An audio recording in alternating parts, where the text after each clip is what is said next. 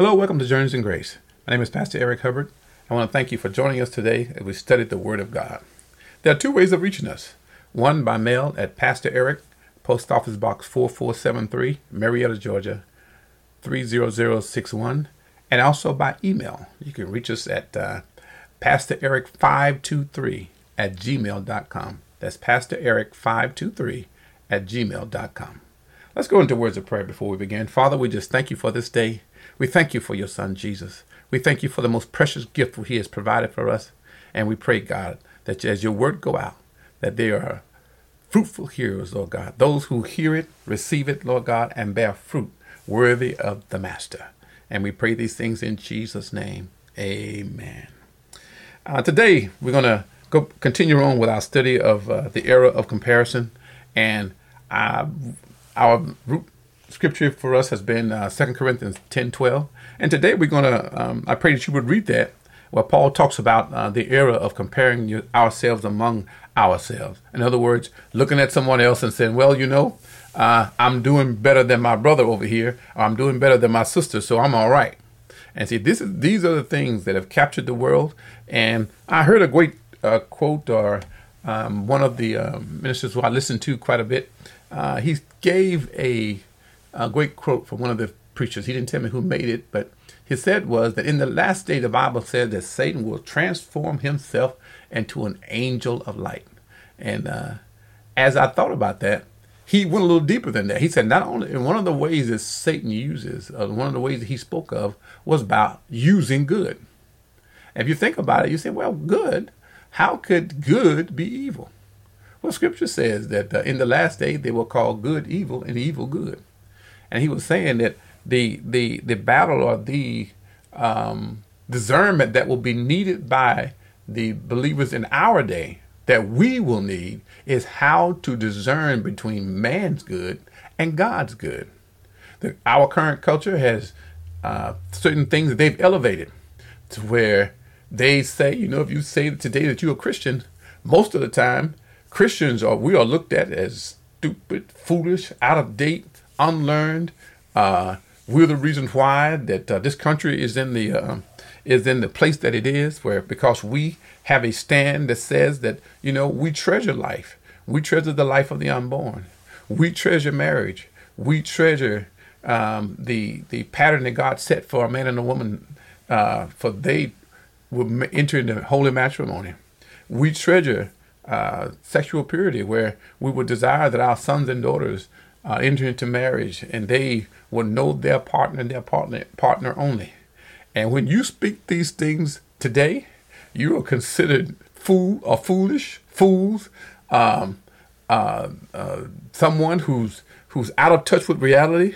And these things, as the scripture says, in the last days, they will say that the good that the Bible upholds, and this is what Jesus always directs us to, is his word. And I believe if you'll turn over to the book of Psalms, around the 138, chapter 138, the Lord says that he upholds his name. He says, I magnify my word above my name. He says, I'm going to say that again. He says, I'll magnify my word above my name. In other words, the God of heaven says the words that he has captured and allowed men to capture in this book, they are more precious to him than his very name.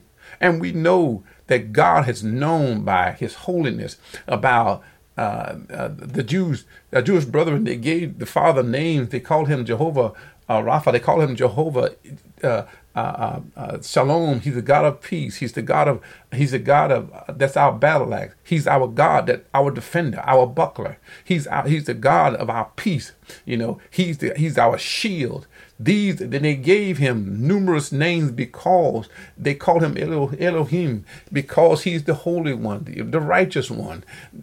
There's a name that is so holy that they would say that, it's so holy that they won't even utter it themselves. And so what I'm saying is that God looks at his word. He looks at this Bible, and the Bible says the Lord quotes and the apostles quote that the Bible was written by holy men as they were inspired by the Holy Spirit. This is not just a book that was thrown together, and men of their own opinions, but they were moved by the Holy Spirit. And in the last days, which I believe we're living in a time when we're seeing so much that's going on, where comparisons are being made and things are being said, and where there's good on one side and there's good on the other. And what I mean by that is that man's good should never be compared to God. Yes, we must make righteous judgments because that's what Jesus said to do.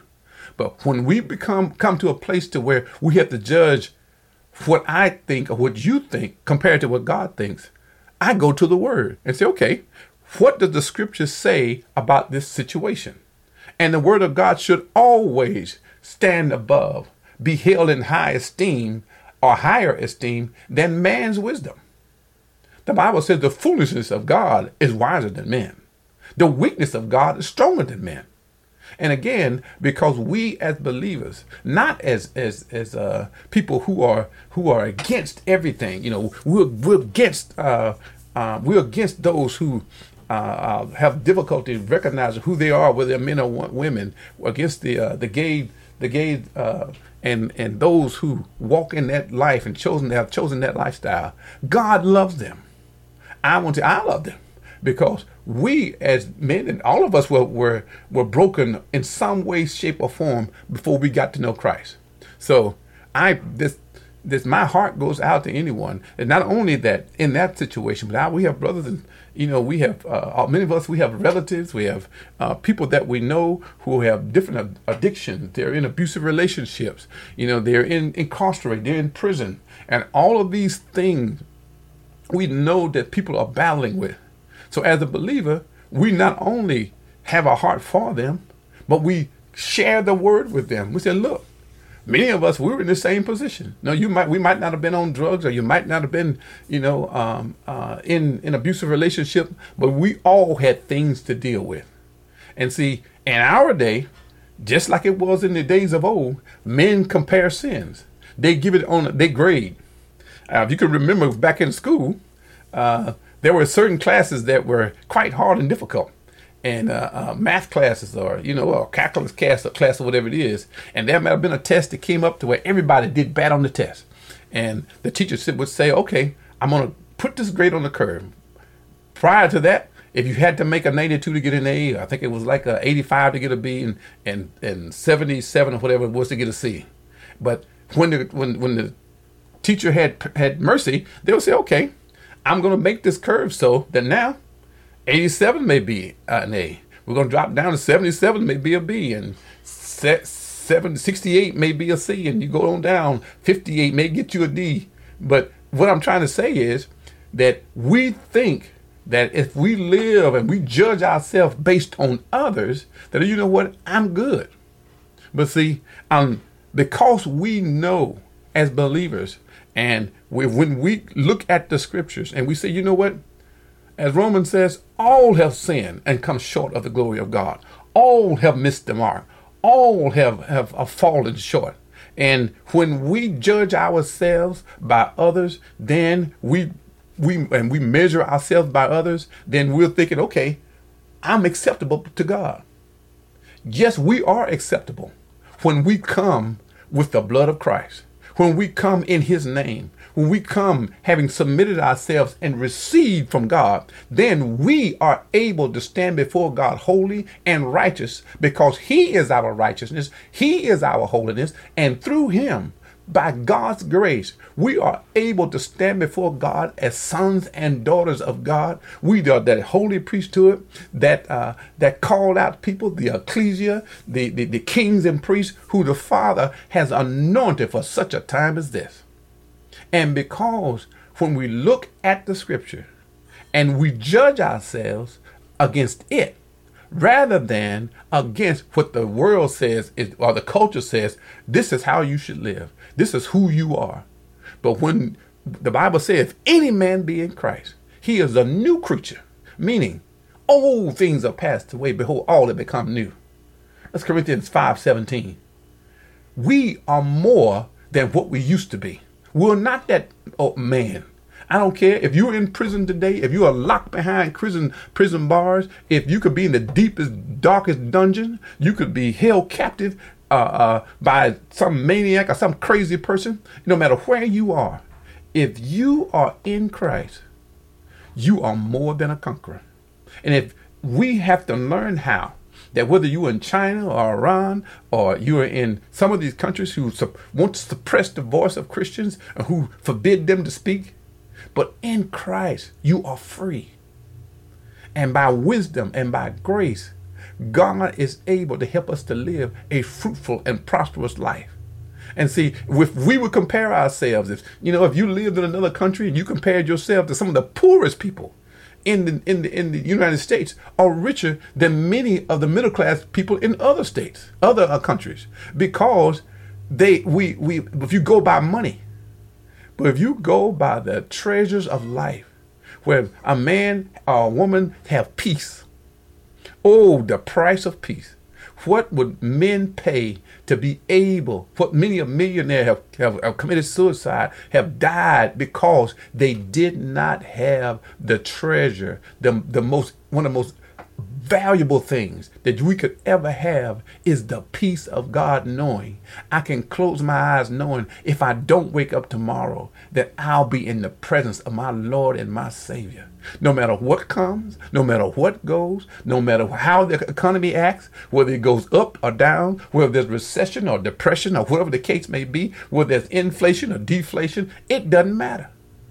Because if we are children of the Most High God, He promised, Jesus promised, I'll never leave you. I'll never forsake you. Never. That means for eternity. We are in His presence. His angels stand at attention guarding us. His angels, his angels of goodness and mercy follow us all the days of our life. We have the very Holy Spirit of God on the inside.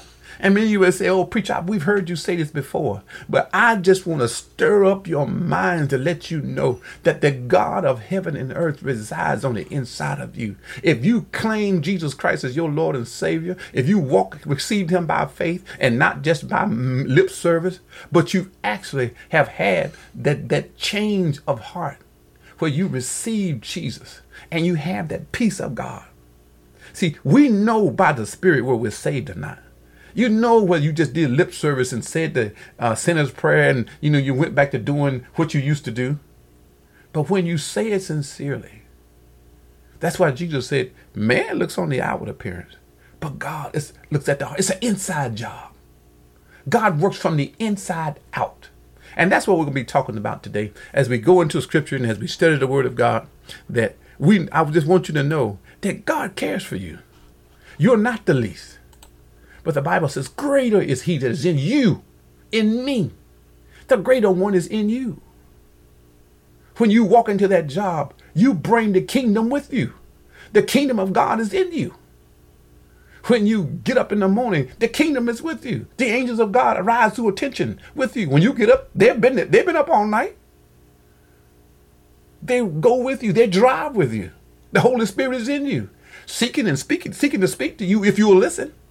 If we will listen, He will lead you and guide you into all truth. He will show you the right way. He will show us the way, leading us to the way, the truth, and the life, which is the life and the light of Jesus Christ, lighting our pathway. Whenever we come to a point to where we don't know, whenever we come to a point to where we wonder, God, what should I do? We only need to say, Lord, I receive your wisdom, which you said in Ephesians, you've abounded toward me in all wisdom and prudence. Not only do you give me the information, you show me how to use it in that hour. You will either give it to me, or you're going to give it to someone who will give it to me, or whatever the case may be. I will receive the wisdom on what I need to do, when I need to do it. See, that's what wisdom and prudence is. Wisdom is how to take what you have and use it. Discretion is, you have to have discretion, meaning you have to discreetly do some things. What not to do and when to do. Paul said all things are lawful, but all things are not expedient. Meaning you may know some things. God may have given you a revelation of of a certain act or a certain action you need to take. But you need to know, okay, when should I do it? When should I take this step? When should I change jobs? When should I seek to buy this house? Or when should I get rid of this car and get the next one? The Holy Spirit is here with us to deal with us on the very smallest of things. That's why he's with us. And I believe what God most of all with us is to have relation. See, many men have religion. There are many religions where people are seeking to know God from man's point of view. And we put God in a box and say, okay, this is how you worship him. But Jesus said that we should worship him in spirit and in truth. With a right and new spirit, and in the truth of the revelation that Jesus Christ is the Son of God, and that he, through the Spirit, dwells on the inside of me. Let's go. We are well on into this lesson. So we're going to start out today in the book of John 7:24. And then we're talking about the error of comparison. So in St. John 7:24, it says, judge not according to appearance, but judge righteous judgment. Let me read that again. He says, judge not according to the appearance, but judge righteous judgment. And as Jesus began to talk to the people, they were questioning him about how he lived and how they should carry themselves. And Jesus began to tell them, you got to, when you judge righteously, will you judge according to what the word has said? But not only to what the word has said, but the Lord, I believe he said over in the book of Psalms, God desires that we have judgment with mercy. He wants there to be mercy with our judgment. That's why when he came to the woman that was caught with adultery, she was guilty. She was caught in the very act of adultery. There was no denying it. They set her up. They broke in. She and the man were in the act of adultery. Somehow he magically disappeared. And here this woman is. They set her up. And they brought her before out into the courtyard at the temple and said, okay, Jesus, what you gonna do? See, not only did they set her up, they were trying to set him up, because Jesus was preaching the mercy of God and how that God had come. He said, I didn't come for the healed. He said, I came for the sick. I'm not coming for the health. That's what the physician comes. The physicians are for those people who are sick. So he says, I'm coming for those who need me. And because Jesus came he healed the sick. He raised the dead. He delivered the leper. He spoke peace to those who are tormented by demons. The multitude came, the poor, the outcasts, the publicans, they who were known as sinners. He even invited the worst people in the neighborhood, the tax collector. So when they brought these people before Jesus, when they brought this woman before Jesus, they brought him not for him to issue judgment. They wanted to break the tie that he had with all of the people, because he was known as a man of the people, because he loved them. That's why he doesn't want us to come after we get right. Some people, you invite them to church and tell them, say, come on, brother, the Lord loves you. Come. And he said, no, well, you know what? I'm not right now. I can't come right now. Some things I got to put off. No. You cannot clean yourself up, because if you could, if any of us could have cleaned ourselves up, there would be no need for Jesus. But he said, come unto me. Are you a burden that are heavy laden? And I'll give you, I'll lift the load. He knows you struggling. He knows you lying, you was a liar before you came. But he comes to deliver you and to set you free. He knows what you're addicted to. He knows you somehow, that demon of lust and adultery and fornication won't let you go. You said you wanted to quit, but you keep creeping up over to his house. You said you wanted to break free, but you still bopping in the houses and go and visit the prostitutes and whatever else. You're going to Vegas and acting like you never knew God before. Or matter of fact, you don't even have to go to Vegas. You can get on the internet and go beyond that. You can invite them to your house, and she or he provides their service, and they go on. But the point I'm trying to make is Jesus said, come to me. If you want to be free, he is able to free you. He'll free your mind. As I said earlier, if you in the deepest, darkest hole that you've ever been in your life, you are, when you realize you're there, you're in the right place so God can help you. When you hit the bottom of the bottom, what we call rock bottom, that's the base. Can't go further past, you can't go past that rock. But when you hit that spot and you reach out by faith and say, Lord, help me. And that's why Jesus is talking to these people about judging righteous judgment, because they were looking at the outward man, seeking to clean him up. So let's go now. Let's go over to Matthew 23:27, and read about this. This is same Matthew 23rd chapter. And Jesus began to speak to the religious people. And again, the book of James talks about James 1, first chapter of James, it says that pure religion undefiled before God is this, that you visit the fatherless, and the widows in their affliction, and that you keep, he's talking about a man, that man would keep himself unspotted from the world. Well, what he's talking about, first, if you visit the fatherless and the widows, it means that you're willing to show love. You're showing love to the abandoned children, to those who are without, and then to the aged, who you know, who've lived this life, who've worked hard, and now they may need some help or support to live their life in comfort. He says, help them. He was speaking to the people of their time and to us. He not only wants us to be blessed, and that's why I've come to know that God wants the church blessed so we can be a blessing. Not for you to have 29 cars and a house in every state, but he wants you to not only be blessed, but he wants us to be able to bless others. So when there's a need, you too can reach out and say, hey, I got somewhere I got a house that you can stay in until you get on your feet. Or hey, mom, I know you worked hard. You've been in this apartment for however X number of years. Come, I got this townhouse that you can live in. You don't have to cut the grass. The only thing you got to do is live, and just pay the utilities. I got you. That's what Jesus wants us to be. It's to be a light of the world, a light in the world. He said, I didn't come to take you out of the world. But he said, I'm calling you in the world so that you will be like a light set on the hill. So that when that men see you, as the scripture says, they will see your good works and glorify God which is in heaven. Then when they make that comparison, say, look, I know a people, I know a church. I'm not just talking about a building, that we are the church. We are the temple of God. So when they look at us, they say, look, here is a people that are a blessing to the neighborhood. They are a blessing to the city. They are a blessing to those who are around them. They feed the homeless. They comfort the widows. They help the children. They got a free school. Everybody comes tuition free.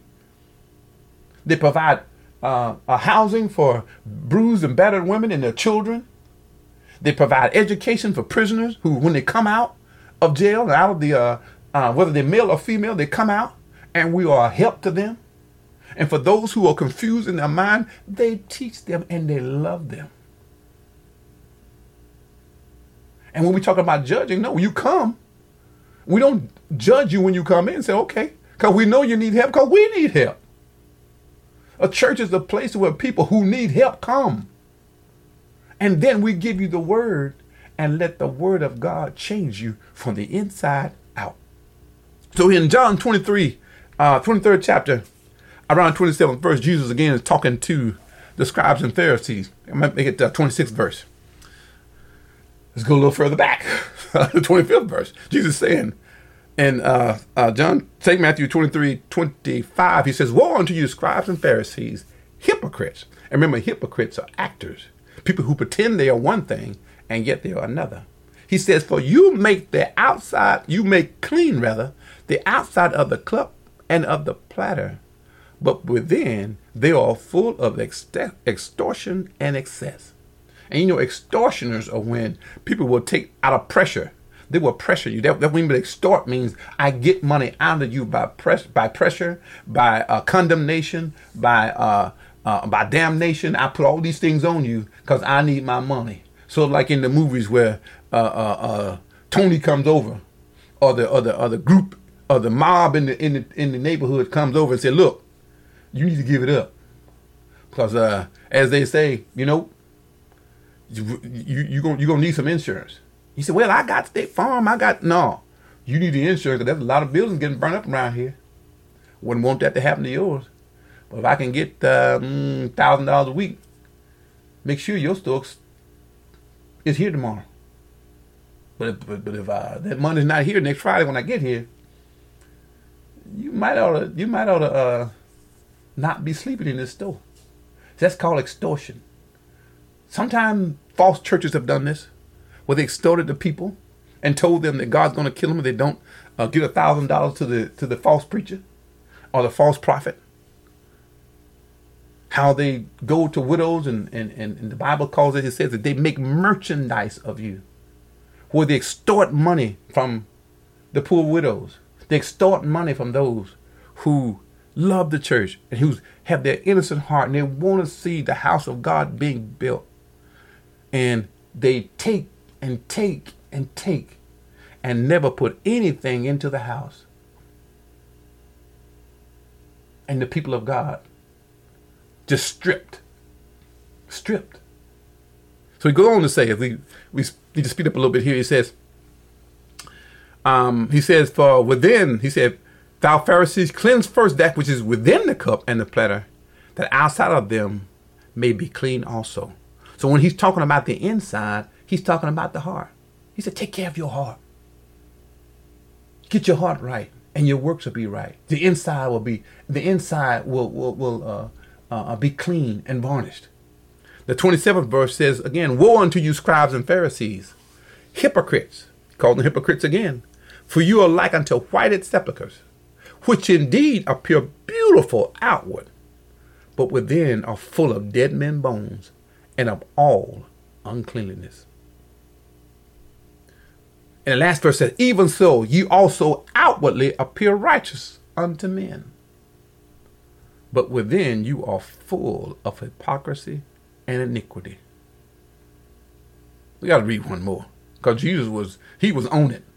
And again, he did not come. Do you notice that he were against the people who were hindering and hurting the church, as in their day as in our day?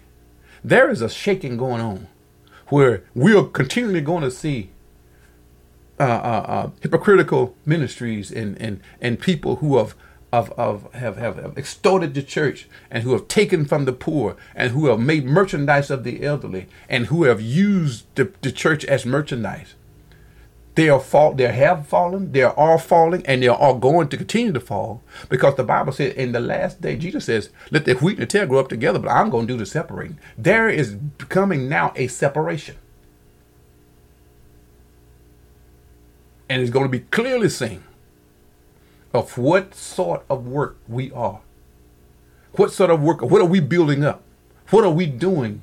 And you'll clearly be able to see, if you have a spiritual eye, of who and what God is doing this last day, what the message is. God is calling a people out.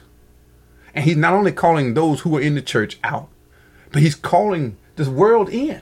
He's calling us to go out into the harvest. He said the harvest is plentiful, but the laborers are few. All of this chaos, all of this things that are happening, murders happening, children being kidnapped, women being beaten and slaughtered, people being slaughtered in hospitals, in places of work, in shopping centers. God's still God, and God's still full of love. But not only did Jesus speak to those about the scribes and Pharisees about their lives, but he began as he was heading toward being crucified. He was speaking to his people about what they should look for. He had preached to the disciples over and over again. He told them when he looked at the temple, he said, you destroy this temple, and in 3 days, I'll raise it up again. And it was I believe it was Herod's temple. And they looked at it and said, Master, wait a minute. I believe it took them 46 years to build this temple. And you going to rebuild it in 3 days? How you going to do that? They didn't understand that Jesus was speaking of himself. He says, I'm going to raise it up because we are the temple. We are the body of Christ. And they didn't know this. They didn't have this revelation because the disciples at this time were not delivered. They were not believers now. They were followers. God, Jesus had used them. They had the Spirit on them. But now as they begin to close out, Jesus said, now I got to tell you what's going on. I got to tell you, prepare yourself. And he told them, all of them who were around him, about how the life that he had lived and about the death that he was going to suffer. But they weren't listening. But if they had went to the word, when they heard him say these things, if they just went to Psalms 22, David prophesied about what was going to happen to him. I mean, it was Zechariah that prophesied when they asked him after he was crucified. And they said, what are these wounds in your hands and in your feet? He said, I got these in the house of my friends. But again, all of the answers were there for them to read if their eyes would have been open, if they would have went to the scripture. So here we are in Luke 23:26. And for time's sake, I'm not going to read everything today. As a matter of fact, my time is just about out. So I'm not going to be able to get to where I want today.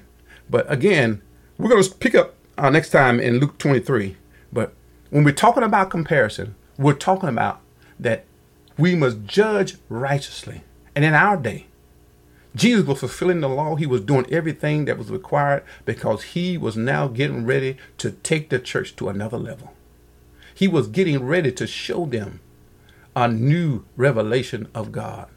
And he was that revelation.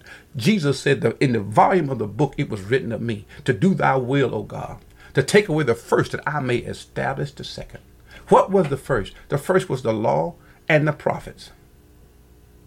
And he even told them while he was living. He said, look, when they talked about Elijah, he said, look, not Elijah, but John the Baptist. He said, there had no man been born greater than John the Baptist. But he said, because John the Baptist was at the end of the law.